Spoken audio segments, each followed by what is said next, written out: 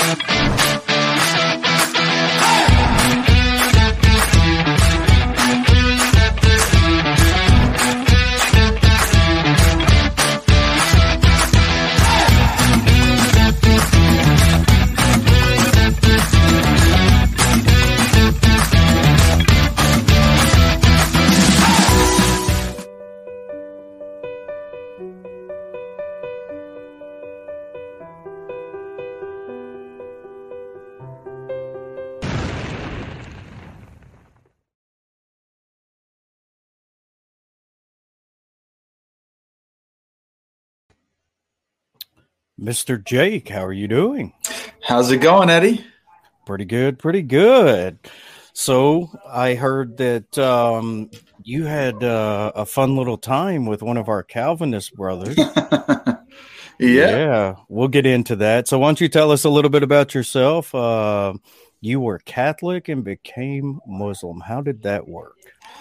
Yeah, so I was raised in a Roman Catholic home. So I actually went to Catholic school when I was little for a few years until we transitioned to public school. My entire family is Roman Catholic.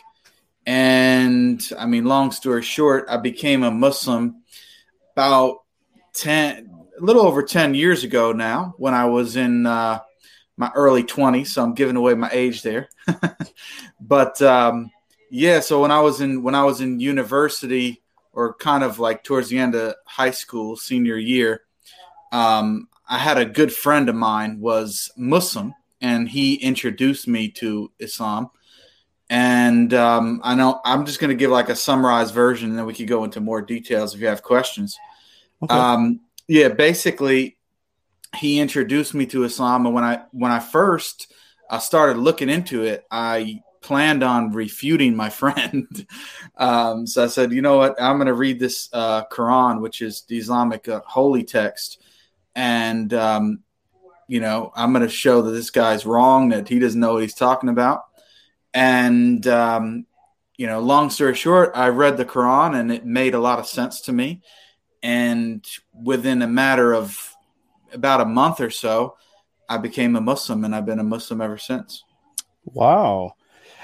Yeah, I guess coming from Catholicism, given their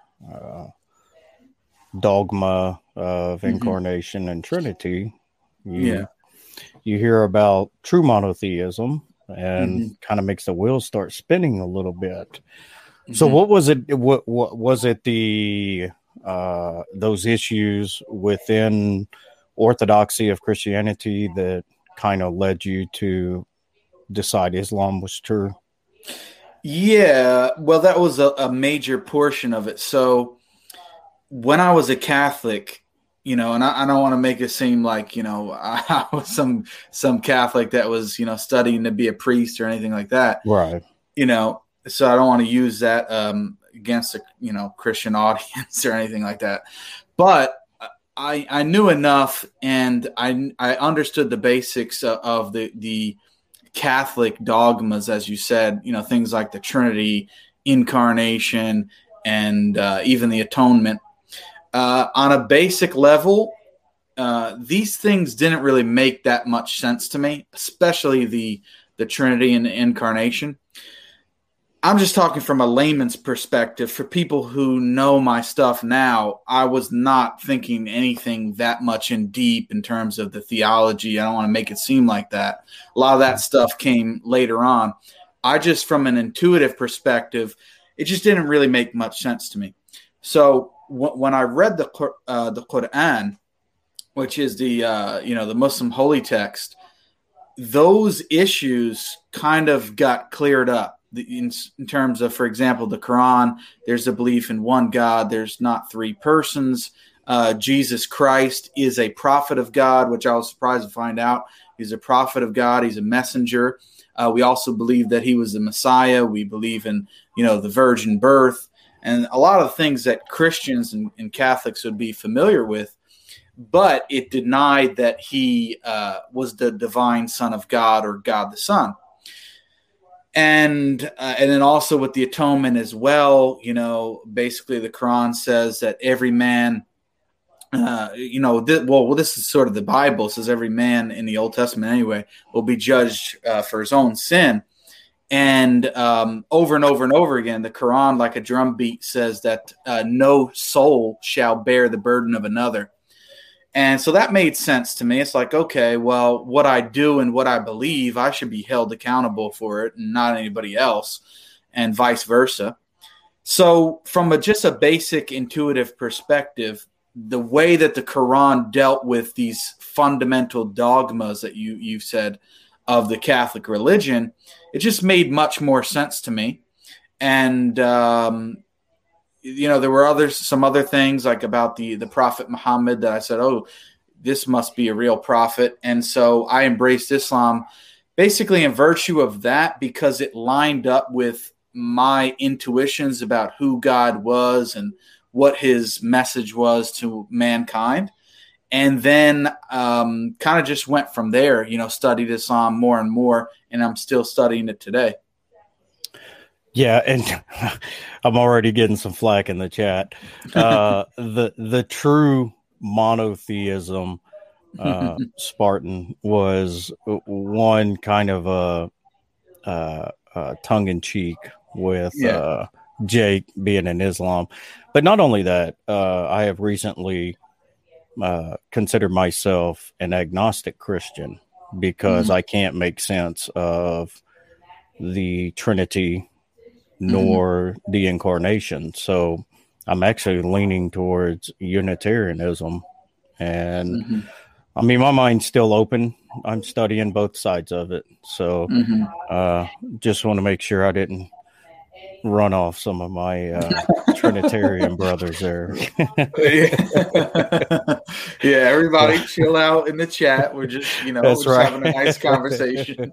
Don't get too worked up. So how did, if you don't mind me asking, how did the family take it? Because I know that within Catholicism and so kind of Catholic and Italian go hand in hand. I mean, it's really tightly wound. How did they receive you? I mean, let's start with my parents. My mother wasn't too happy. She still isn't. She thinks, she told me less than a year ago, well, Jake, you're just in a phase. And I'm like, Mom, I've been a Muslim for over 10 years. Like, you got to get over it sometime. It's not a phase. But so there goes that. And then my dad, honestly, he doesn't really care. The rest of my family, I guess they kind of just see it as weird and they don't understand it, but that's it. They don't really. Yeah. I mean, they know what I do, like on YouTube and stuff, and they're not that much into it, so they don't even ask me questions because once I get going, it's not going to stop. The conversation's just going to go. So they don't even bring it up. But I mean, if you ask them, they would probably like, I don't know. I don't understand it. The guy's Muslim, but we don't know what's going on. So that's probably it. Yeah. It's funny how that works when, I like to try to stay as humble as possible, but obviously having far more knowledge than most of the fundamentalists in my family. Yeah. When I have a position that I bring up that's not traditional according to fundamentalism, it's like they're just like, okay, whatever. Nobody really wants to go down that road. Yeah, they don't even want to deal with it. Right. So yeah. They're like, pass the bread, Eddie. Exactly. Yeah. Yeah. It's just a phase. It's funny because that seems to be what it all comes down to. It's like, no, liking veal was a phase until I found out what exactly it was. And, so those are phases. You don't go 10 years on a phase. Yeah, exactly. And I mean, I had some other struggles, like, I was at that time, living with family and, praying in the home and, oh yeah, reciting the prayers in Arabic and things like that. And I had my mother, I answered a phone call once. And, for those who aren't familiar, like the Islamic greeting is salam alaikum, which basically means peace be unto you. It's interesting. Jesus actually, when he appeared in the upper room, he said peace to his disciples. But, I just answered the phone and it was one of my Muslim buddies. And I just gave him salams. And when I got off the phone, my mom said to me, "Don't you ever speak Arabic in my house again." And I said, "Whoa, really?"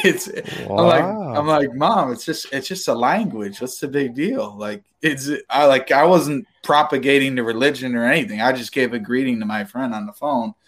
And so I was like, oh man, this isn't going to go over too well.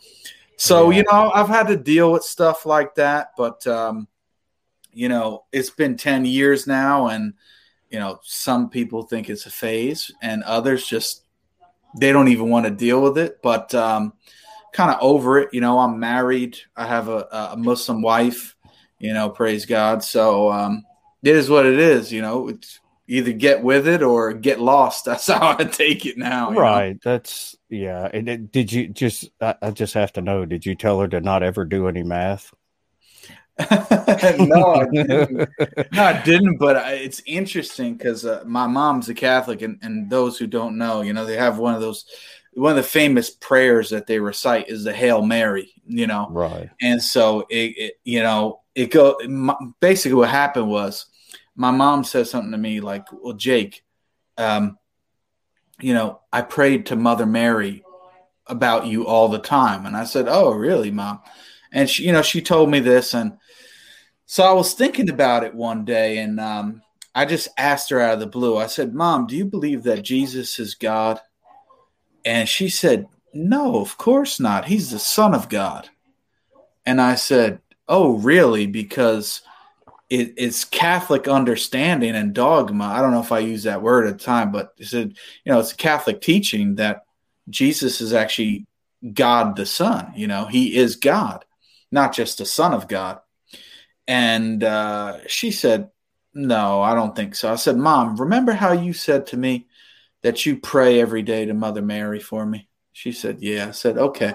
Well, in the prayer," and it goes like this: "Hail Mary, full of grace, the Lord is with thee. Blessed art thou amongst women, and blessed is the fruit of thy womb, Jesus. Holy Mary, Mother of God." And then I stopped and I said, "So remember when you're saying Holy Mary, Mother of God, who are you talking about? Mary is the mother of Jesus. And so you're saying that Jesus is God because Mary's the mother of God." And then she just with a snap of a finger turned around and said, "You know what, Jake, you're right. Mary," or she said, "Yeah, you know what, you're right. Jesus is God." And I said, "Mom, you just told me about 5 minutes ago that Jesus wasn't God, that he was just the Son of God." So, at that point I said, she doesn't know what's going on. My family in general, that's the basic idea. They don't really know what's going on. And so I don't even really get into it with them. I just sort of leave it at that, Yeah, I don't blame you. That's, and one of the things that I've learned about at least American Catholics is they don't even know what the Catholic Church teaches. Exactly. Yeah. Because I was Southern Baptist, fundamentalist, anti-Catholic, and I would recite all these different things that are in the catechism to, my mother-in-law, and they're all just like, huh? And I'm like, yeah. And these are the things that you have to believe Exactly. because the Pope infallibly declared them dogma. So yeah, where are you at? Exactly. But yeah, Exactly. that's absolutely true. And it's really, I mean, nothing against your family, but the fact that we families are so deeply have this a religious bias just kind of embedded, that if you go against it in any kind of way, whether you're atheist, agnostic, or you Muslim, or any kind of, it's just like people have such a hard time accepting it. And it's like, that's not your identity. That's not who you are. You're Jake. You're the same person you were before, and to know what happened to a lot of the atheist friends that I have, because I have a lot of atheist friends, and here, it's the old cliche, there's no love like Christian love. And I don't mean that, I don't mean to pick on my brothers and sisters, but it's something we have to deal with. Yeah. I mean, I think it happens with any family, pretty much any faith that you're going to be a part of. Especially when you make a big change in your life, as far as they're concerned anyway, with changing a religion, it doesn't matter really what it is. You're going to catch some heat, and that's just the way it is. You just got to decide for yourself what you think the truth is, and stick to it. That's it. So what made you decide to start the journey for the Muslim metaphysician? Yeah, so what happened was, kind of going back a little bit, I actually, when I first came into the religion, because one of the reasons why, anyways, I didn't really know that much. I didn't know anything about Islam when I first started reading the Quran. Like I said, I was trying to prove my friend wrong. I didn't know anything about it. I thought it was this weird religion that Arabs were the only ones that, held to it. And I found out, wow, actually people all around the world, even people that look and talk like me, can be Muslim. So this is how ignorant I was about it. And so anyway, when I first became a Muslim and I was just reading the Quran, I didn't know anything about this thing that's called hadith, or what we call the sunnah, which is basically, for the viewers, the prophetic example of the Prophet Muhammad. And so in Orthodox Islam, we believe in two sources. We believe in the Quran, which is the holy text that we believe is the real revealed word of God. But then we also believe in a secondary source, which you can view somewhat as tradition, but it's basically the sayings, deeds, and actions of the prophet, right? And I didn't know anything about this. So I started reading the Quran. I'm saying, well, I don't see anything about this. But what wound up happening to me was my buddy Alex from high school, he would say things to me, and I'm like, bro, that's not in the Quran. What are you talking about? And he didn't know. He honestly didn't know, because he had just things in his head, and he didn't know whether he was quoting it from the Quran or the Hadith or what. And one day I was like, dude, that's not in the Quran. And he's like, oh, maybe it's in the Hadith. And I was like, well, what's that? And so he started explaining it to me. And I said, well, that doesn't really make sense to me. What's that all about? So anyway, long story short, I was what's called a Quranist for about 8 years, in which I only believed in the Quran, and I didn't accept any secondary source. I didn't take this hadith or this other tradition seriously. And I was in that position for about 8 years. And then about almost 3 years ago now, I want to say over 2 years, I transitioned into what's called a Sunni Muslim, sort of a traditional Orthodox Sunni Muslim, where I accept now the prophetic tradition that's been passed on to us for a number of different reasons we can go into. But anyway, the reason why I'm telling that backstory is because when I was a Quranist, I used to have my own YouTube channel, and I was like very against the Orthodox Sunni Muslims. Like I was like a Quranist fundamentalist, and I would go after the Sunnis. In fact, they used to set up near my university. There's like a big train station because I'm from New Jersey, and the university I went to is in a city that literally connects right to New York City. So there's a big train station over there. And every Saturday, these Orthodox Sunni Muslims used to go over there to set up what we call Dawah camp. It's basically inviting people to Islam, what you guys would call evangelism, you know. And I used to go there and show up just to argue with those guys. I wasn't even talking to Christians or atheists. I would just show up to try to, you know, talk to them. And so I'm gonna get to the point. I know I'm going on a little bit. No. Go ahead, man. Yeah. The reason I'm bringing it up is because I was so into this idea. So I started my own YouTube channel. I don't know how long ago it was, maybe 6 years ago now. I wasn't the Muslim metaphysician at that time. My channel was called The Criterion because that's one of the names of the Quran. It's called Al-Furqan, which means the criterion. It's the thing that distinguishes truth from falsehood.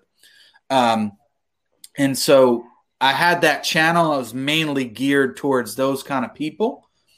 And then after I converted or transitioned to a more traditional Islam about 2 or 3 years ago now, I changed my name, my YouTube channel name to The Muslim Metaphysician.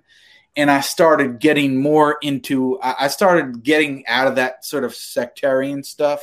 Mm-hmm. And I started getting more into the Christian theology stuff, some Islamic theology, explaining my stance on certain things, as well as dealing with atheists, you know, arguments for God's existence and that type of thing. And the reason I chose the name is because I'm very interested in metaphysics. In fact, I have a bachelor's degree in philosophy, so I'm trained in analytic philosophy mainly, and I just always loved the subject of metaphysics.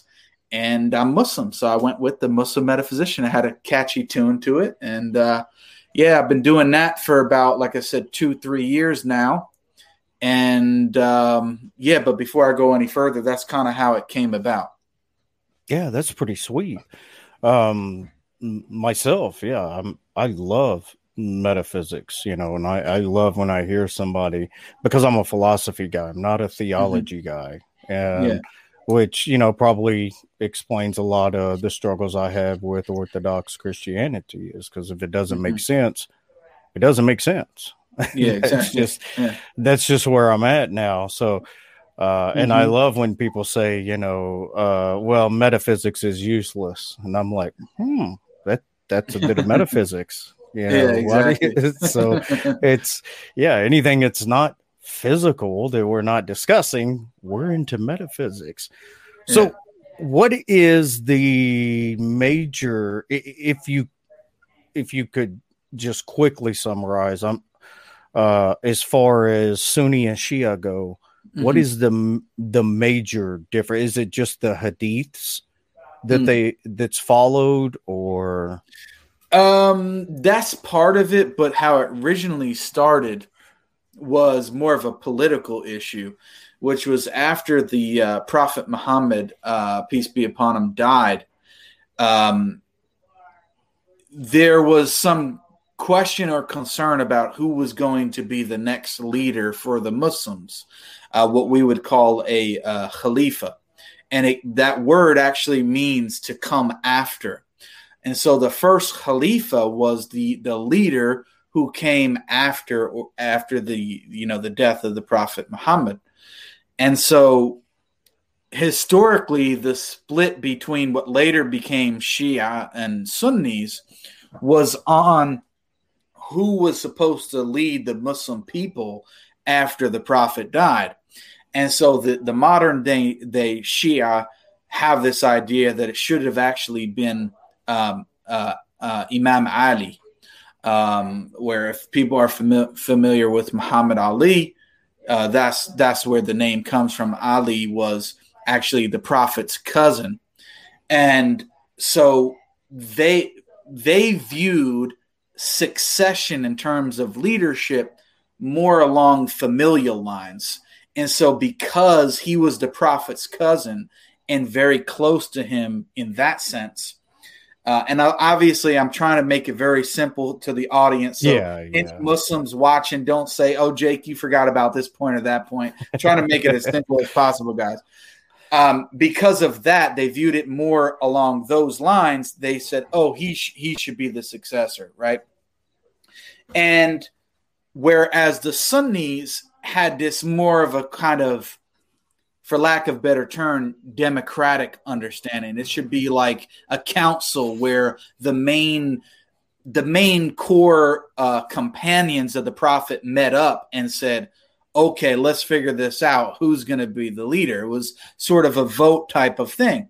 And they wound up voting in, basically. They agreed upon that it would be Abu Bakr, and he wound up being the first Khalifa, the first leader after the Prophet Muhammad died.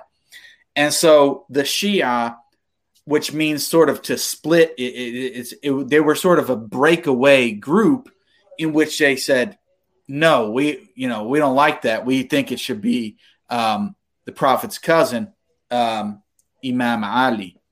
And so that's originally how it started as a more of a political thing. And then since then, it sort of developed further, and now there are significant theological differences. For example, the Shia believe in the main body of them, they're called Twelvers. They believe in 12 imams, which the imam is basically the leader.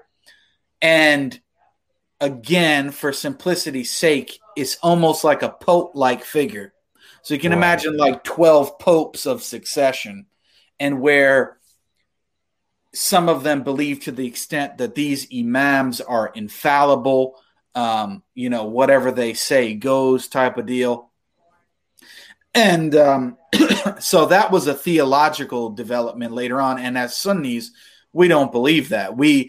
Many of their imams, the early ones at least, we actually love and respect, but we don't view them in the same way that the Shia do, as sort of these infallible figures, which many times they even attribute to them things like knowledge of the unseen or certain kind of powers that normally one would associate with God. And we think, well, you guys are just going a bit too far here. Right. And so as a Protestant, you're familiar with the Pope and this whole idea that, the Holy Roman Empire and the idea that, Pope can declare dogma, and he can, as far as when he teaches, it should be infallible and all this kind of stuff.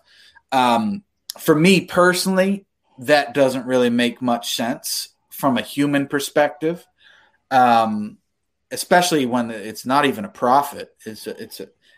I wouldn't say it's a regular guy, because I'm sure he's got some type of status, but anyway, never really made sense to me. So when I became a traditional Muslim, I was pretty much like, no, Sunni makes more sense. Right? If I wanted the Pope, I'd go back to Roman Catholicism. Right. Yeah, so that's the difference. But yeah, and they're the ones who are trying to usher in the 12th Imam, I believe it is, that they're. Yeah, so they believe in what's called the Mahdi, which we also believe, which means the guided one.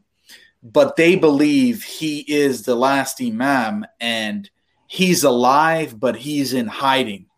And towards the end, and he's been in hiding for a while now, God knows how long.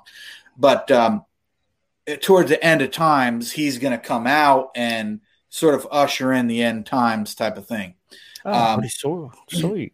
Yeah. We believe in a similar thing as far as the Imam Mahdi, but we don't believe he's alive now, hiding out in a cave. We think he's going to come later on, and, the whole eschatological thing. So, But yeah, though, and there are other differences, but originally it was a political thing. And then the main theological difference is this position on the 12 infallible imams, you know. And I just don't see any evidence for it from the Quran, for example. I think it's they try to appeal to certain texts, but I just don't think it's there. Yeah, it's crazy how many. I mean, how Abrahamic religions tend to kind of. It's like the same things have happened throughout time, like the Great Schism. Yeah, similar differences. Yeah, and it's turned into theological differences and huge theological differences. And but yeah, I'm with you on the whole infallibility thing. I've never understood how any human being could be infallible in anything that they do. And you and I are going to we're going to have to do a show on eschatology, because I love eschatology, and I have no idea about, Islamic eschatology. So, but that's interesting. And one of the things that I noticed was the philosophical rigor that goes into Islam in general. It doesn't matter if you're Sunni, Shia, Kurdish, whatever it is. There's this, a lot of people don't realize the monotheistic arguments for God. A lot of them actually come from Islamic thought. So just if you could just quickly, your ideas on the philosophy side of it, because I love philosophy myself. Yeah, sure. So one good example that I could give that some of the viewers might be familiar with is what's called the Kalam cosmological argument, right? And which, basically whatever begins to exist has a cause. The universe began to exist. Therefore, the universe has a cause. And William Lane Craig, who's a Protestant Christian, is well known for popularizing that and sort of resurrecting it over the past, 30, 40 years. He's been doing it for a while now. And the reason he actually gave it that name was because in our tradition, one of the sort of, I guess the way you can explain it is, Kalam, which has several different meanings, but it means word, or sort of, it's a type of dialectics. It's almost like a theological philosophy, almost like analytic theology that we have nowadays. And so we have this in our tradition, and this particular argument was highly developed and brought to deep sophistication by a thinker known as Imam Ghazali. And he was in the Kalam tradition. And so when Craig started studying this, he said, whoa, look at what these guys are talking about. Look at some of the arguments they're using. And so he dubbed it the Kalam cosmological argument, in sort of appreciation of the Kalam tradition. So we have this rich theological and philosophical tradition, even amongst people like Avicenna or Ibn Sina, we would call him, Averroes or Ibn Rushd, we would call him. Several of them, just great giants, and I don't agree with them on every point, but great giants as far as rationality, philosophy, theology, and some of the arguments that they used. And yeah, I absolutely love it, because we have such a rich tradition that I don't blame anybody, because I wasn't aware of it when I was a Catholic. I had no idea about the rich tradition of the Islamic theology. So yeah, part of what I do now is studying that, just trying to learn from, the greats before me, the ancients that came before me, and just trying to develop my own thought as far as how these things work. And, it's just a lifelong process. But yeah, in Islam, we have such a rich tradition with the theology, specifically on that particular argument. There were other arguments like Avicenna's contingency argument. And these things have been studied for a long time. A lot of these arguments are still popular today. And I use them many times in discussions, even with atheists. So I absolutely love, like I said, metaphysics and philosophy. And I enjoy to continue to try to learn more and more because just when this is my experience anyway, when you think you're coming up with like something clever and then you do a little bit of research and like, oh, dummy, somebody was talking about that like 500 years ago. Right. And so, it's hard to even come up with, when you do a lot of studying, you start to notice like a lot of these issues, like even you were saying about the Sunni Shia divide, you see different types of parallels in the Christian tradition, the Jewish tradition, ancient philosophy.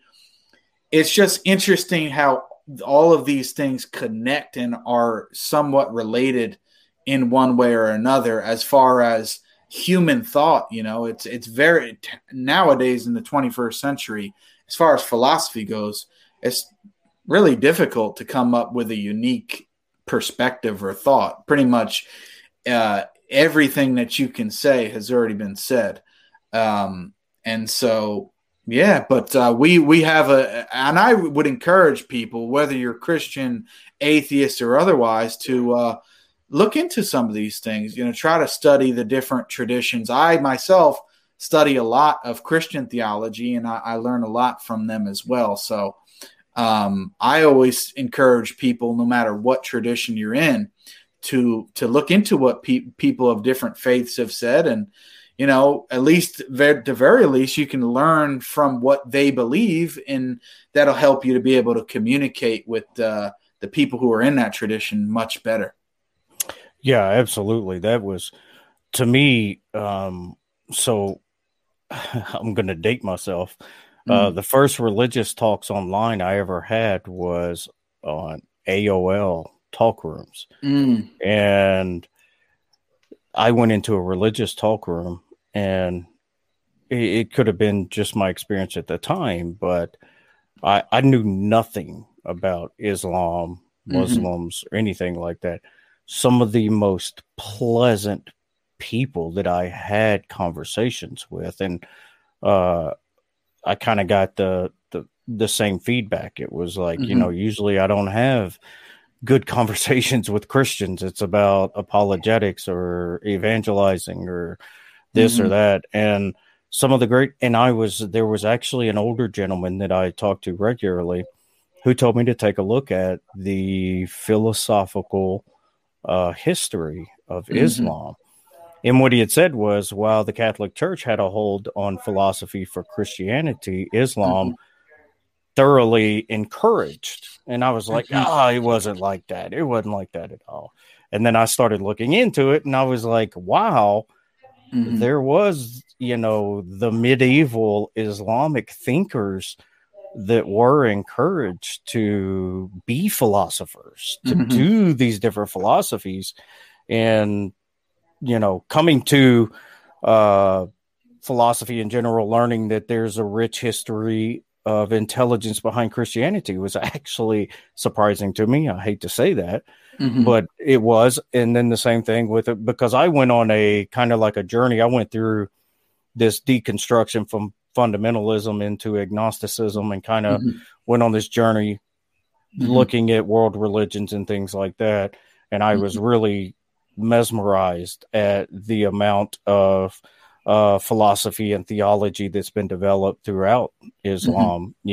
Christianity being older, it was a little more expected, I guess, on my part.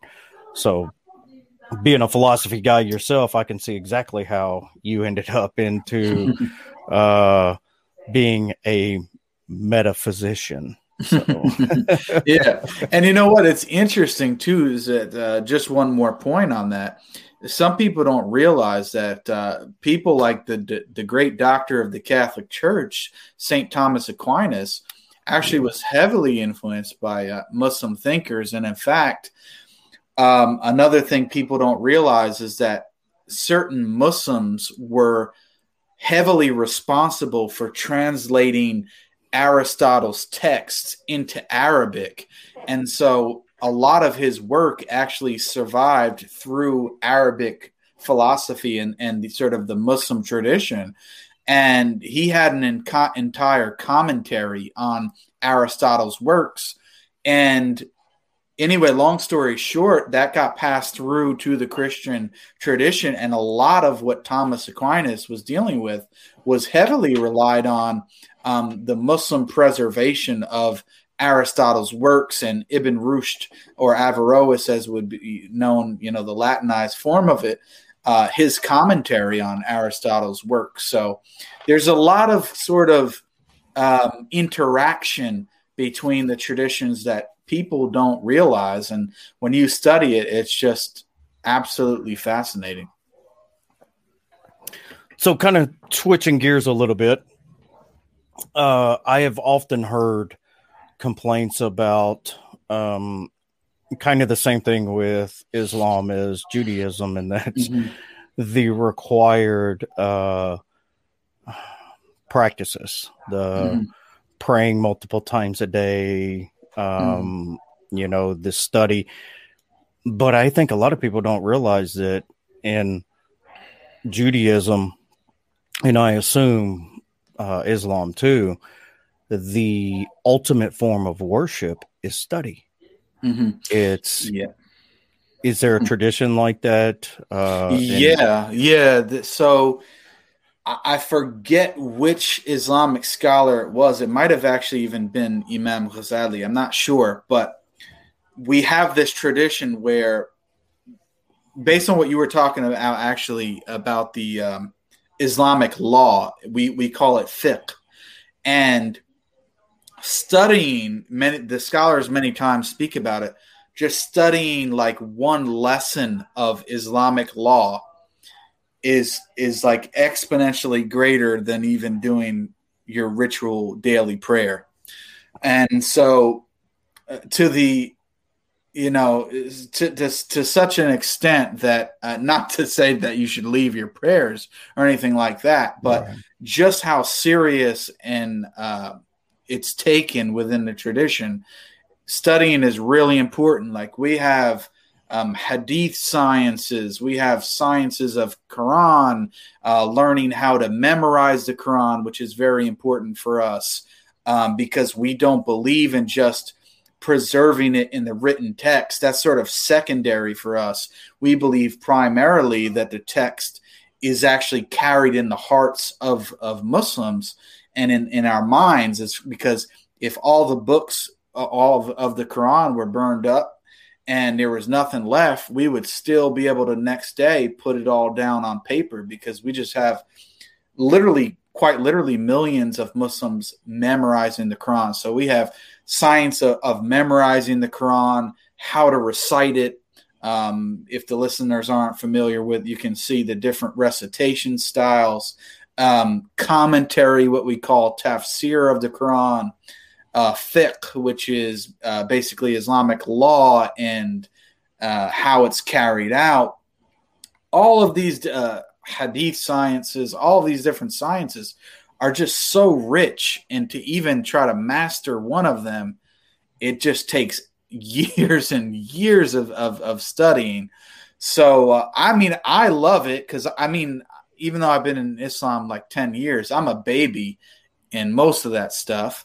I try to, for example, memorize the Quran as a non-Arabic speaker, reciting the Quran and all that type of stuff.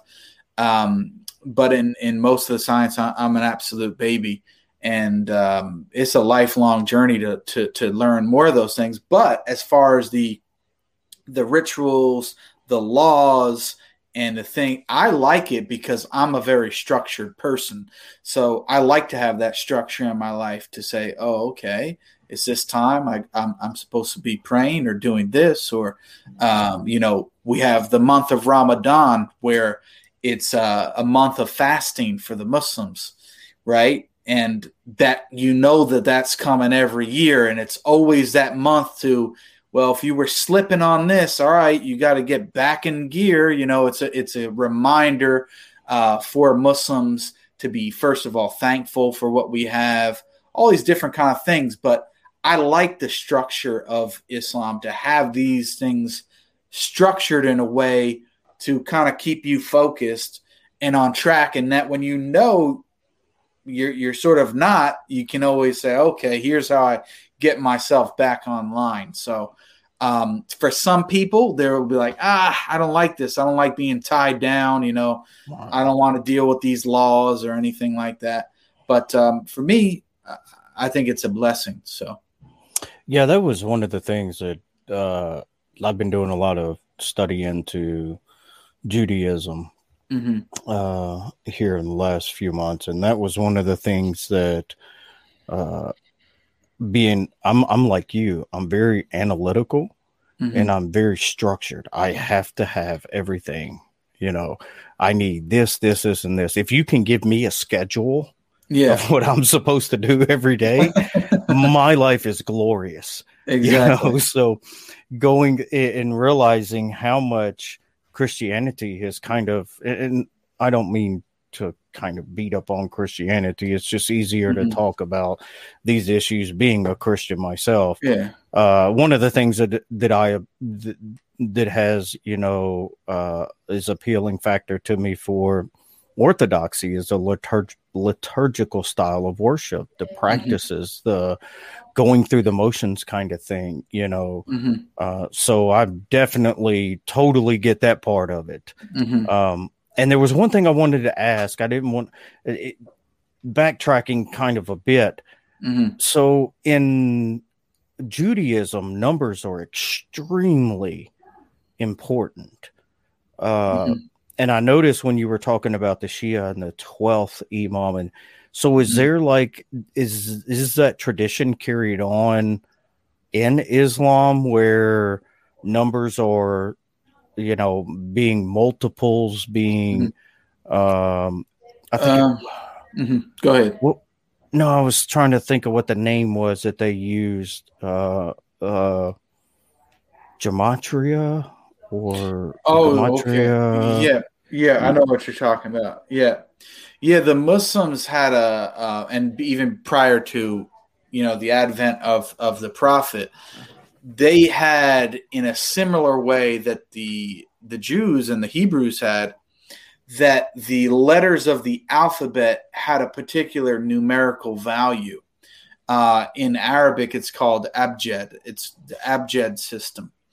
And so they had that because they didn't really have their own, numerical structure. They just had the letters of the language, and then each one would literally have a value for them. So they have that in similarity. And then there are certain numbers that seem to be, I don't want to say, I guess you could say somewhat more significant than others. Like, for example, the number 3 and this seems to be a feature. It could even be in line with the Trinity as well. Some people say that the number 3 seems to be very important. For example, a lot of things that we do them 3 times over. So, for example, when we make wudu, or the ablution for prayer, sort of the cleansing before prayer, you don't have to do it 3 times. You can do it once. So, like if I'm cleaning my arm, I can do it once. But doing it 3 times as part of the ritual is like extra. It's seen as a good deed, sort of thing. So there are, and then it's not only that, it's with other things. The number 3 comes about. Also, the number 7 for the Arabs had a lot of significance. So in that respect, with the abjad system, as well as what I'm mentioning now, numbers were important for Muslims. Yeah. So now it's time for the hard questions. Okay. Let me strap in my seatbelt. That's right. Does pineapple go on pizza? Oh no, man. Yes. No, you can't do Yes, I that. knew I liked you. You Yes. can't do that, brother. Yes, That's from an Italian New Jersey guy where we have the best pizza. I'm sorry to break it to everybody. Okay, not New York. Don't listen to what they tell you, or over in Italy. All right, we've got the best pizza in the country right here in New Jersey. I can tell you, as God is my witness, brother, I have never had pineapple on a pizza, and I never will. You couldn't pay me enough money. No, that's heresy, brother. You're thrown out of the church at that point. I love pineapple and I love pizza, but I don't like pineapple pizza. You don't put fruit. Well, I can't say that because tomato is technically a fruit. I know. But you don't add any other fruit. Yeah, you just don't. You pizza can't. Other than that. What about mint and chocolate? Mint in chocolate? So like mint chocolate, you mean? Yeah, chocolate mint. I'm kind of indifferent to it. I'll eat it. Like I can have, for example, chocolate chip mint ice cream. I'll eat it every once in now and then. But I'm not crazy about it, but I don't hate it either. You know what? I like Andes, the candy, chocolate and mint. Yeah. That's cool. Yeah. But if somebody buys ice cream that has mint and it's chocolate ice cream, it's like, bro, I could have had chocolate ice cream and you got chocolate with mint. Why would you ruin my? It's not that bad, but it's kind of like adding toothpaste to it. I want chocolate. Yeah, I hear you, man. For people who don't know, okay, I am an absolute ice cream freak. Okay. I have ice cream almost every day, right? It's almost like a fix. Yeah. But I'm a simple guy. I like all different kind of ice creams as well, but pretty much just plain vanilla. I'm good with that. I love vanilla ice cream. So, everybody in my family knows like Jake's the ice cream king. Hide the ice cream. Jake's here. Yeah, exactly. Now I love ice cream, but my father-in-law like you're talking about. Every night before he goes to bed, has to have a bowl of ice cream. That's me. Every single night. He's like, I got to have a bowl of ice cream. I used to be like that with cereal. I was like a cereal freak, man. Every night before bed, it's like, even if I wasn't hungry, I wanted a bowl of cereal every night before I went to bed. So, and dare I say, I had sweet dreams.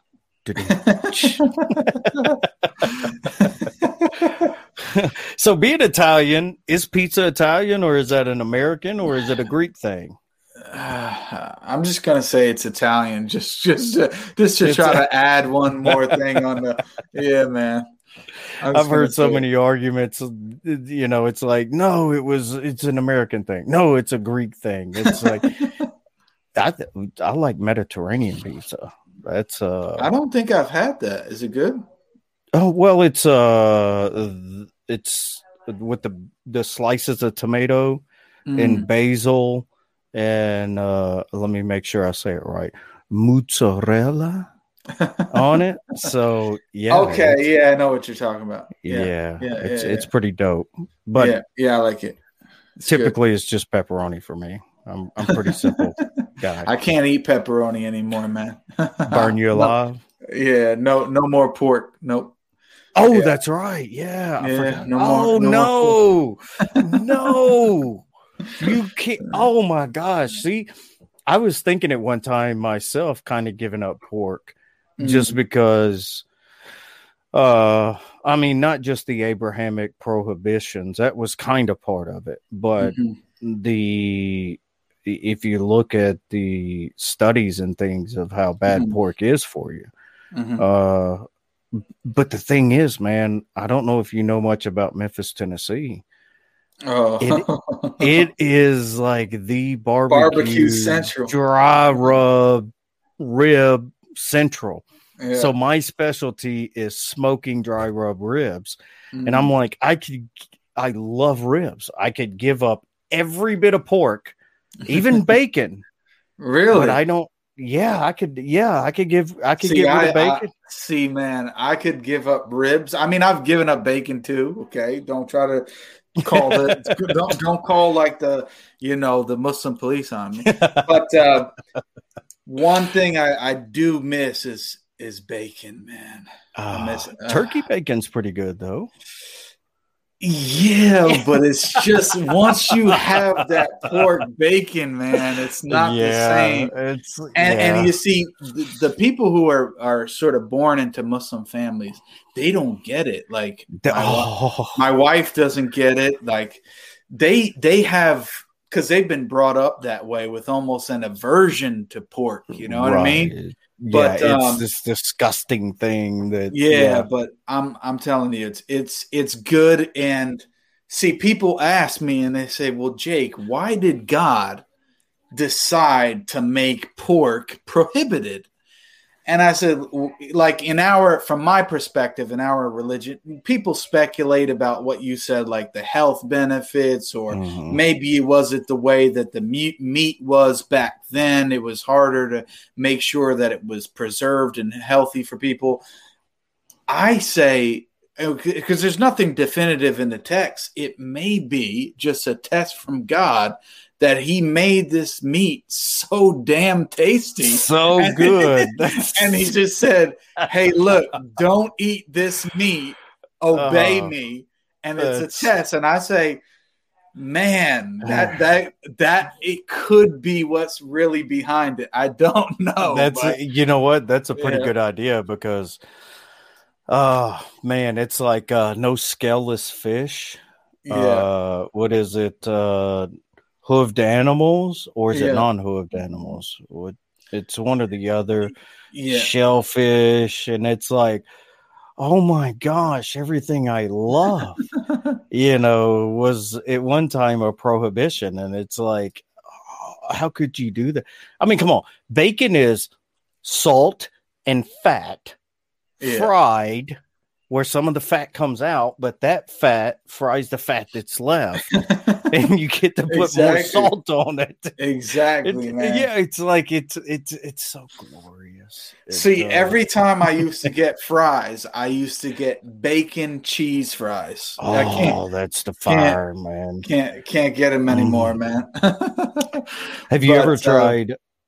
What is it called? It's it's a Canadian dish, and it's poutine. And it's brown gravy on French fries with cheddar cheese. Nope, never had that one. The first time I went there, and they were like, is that regular fries or poutine? I was like, oh, what the heck? What is poutine? And they're talking about gravy, and I was like, man, hook it up. Gravy makes everything great, But yeah, I'm with you, man. The bacon. In ranch, you gotta have ranch with it too. I don't do ranch. See, I'm a plain guy, man. I don't, bro. Bacon. You're gonna hate me, bro. You're gonna hate me. And ranch. What about sour cream? No. Listen. Jay. You're gonna hate me. Jay. I do not like any condiments whatsoever. No ketchup. No mustard. No honey mustard, no barbecue sauce, no ranch, no sour cream, none of that, brother. Yeah, I'm picky, man. Okay, so what you are is you're a food fundamentalist. That's right.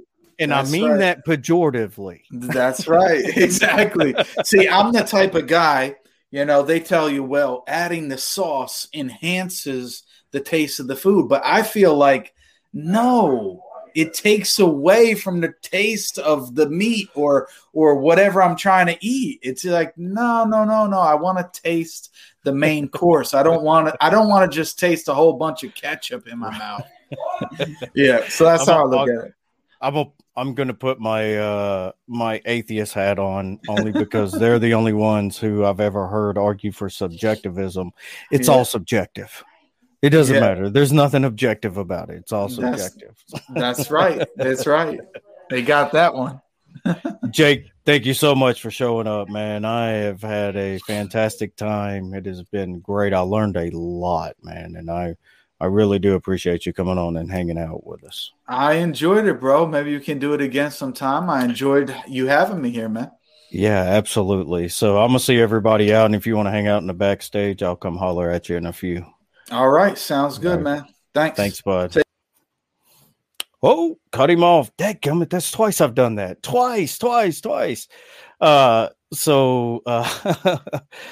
Jake, the Muslim metaphysician, check him out. I didn't even give you, Jake, I'm sorry. I didn't give you a chance to plug your stuff. I'll plug it for you. TheMuslimMetaphysician.com. It's in the description. Muslim Metaphysician on YouTube. He's on Twitter. He's on Facebook. He's everywhere. He's omnipresent. Yeah, there you go. There's your joke for the day. So if you could, I am looking for a few, not everybody, just a few Patreon subscribers, supporters, just to cover the cost of doing the show. That's it. I don't care about making money off of any of this. So if you feel like you like the show, you benefit from the show, you enjoy the show, anything like that, I do have a Patreon subscriber or supporter, and I actually meant to get his name so I could give him a shout out for it. But you know who you are. Thank you so much for supporting the show, and anybody else that feels like they would want to support the show or like the content, go ahead. Thank you, everybody, for showing up. It has been fantastic. Definitely want to look at probably having Jake on again because I had a great conversation. Have a good night, everybody.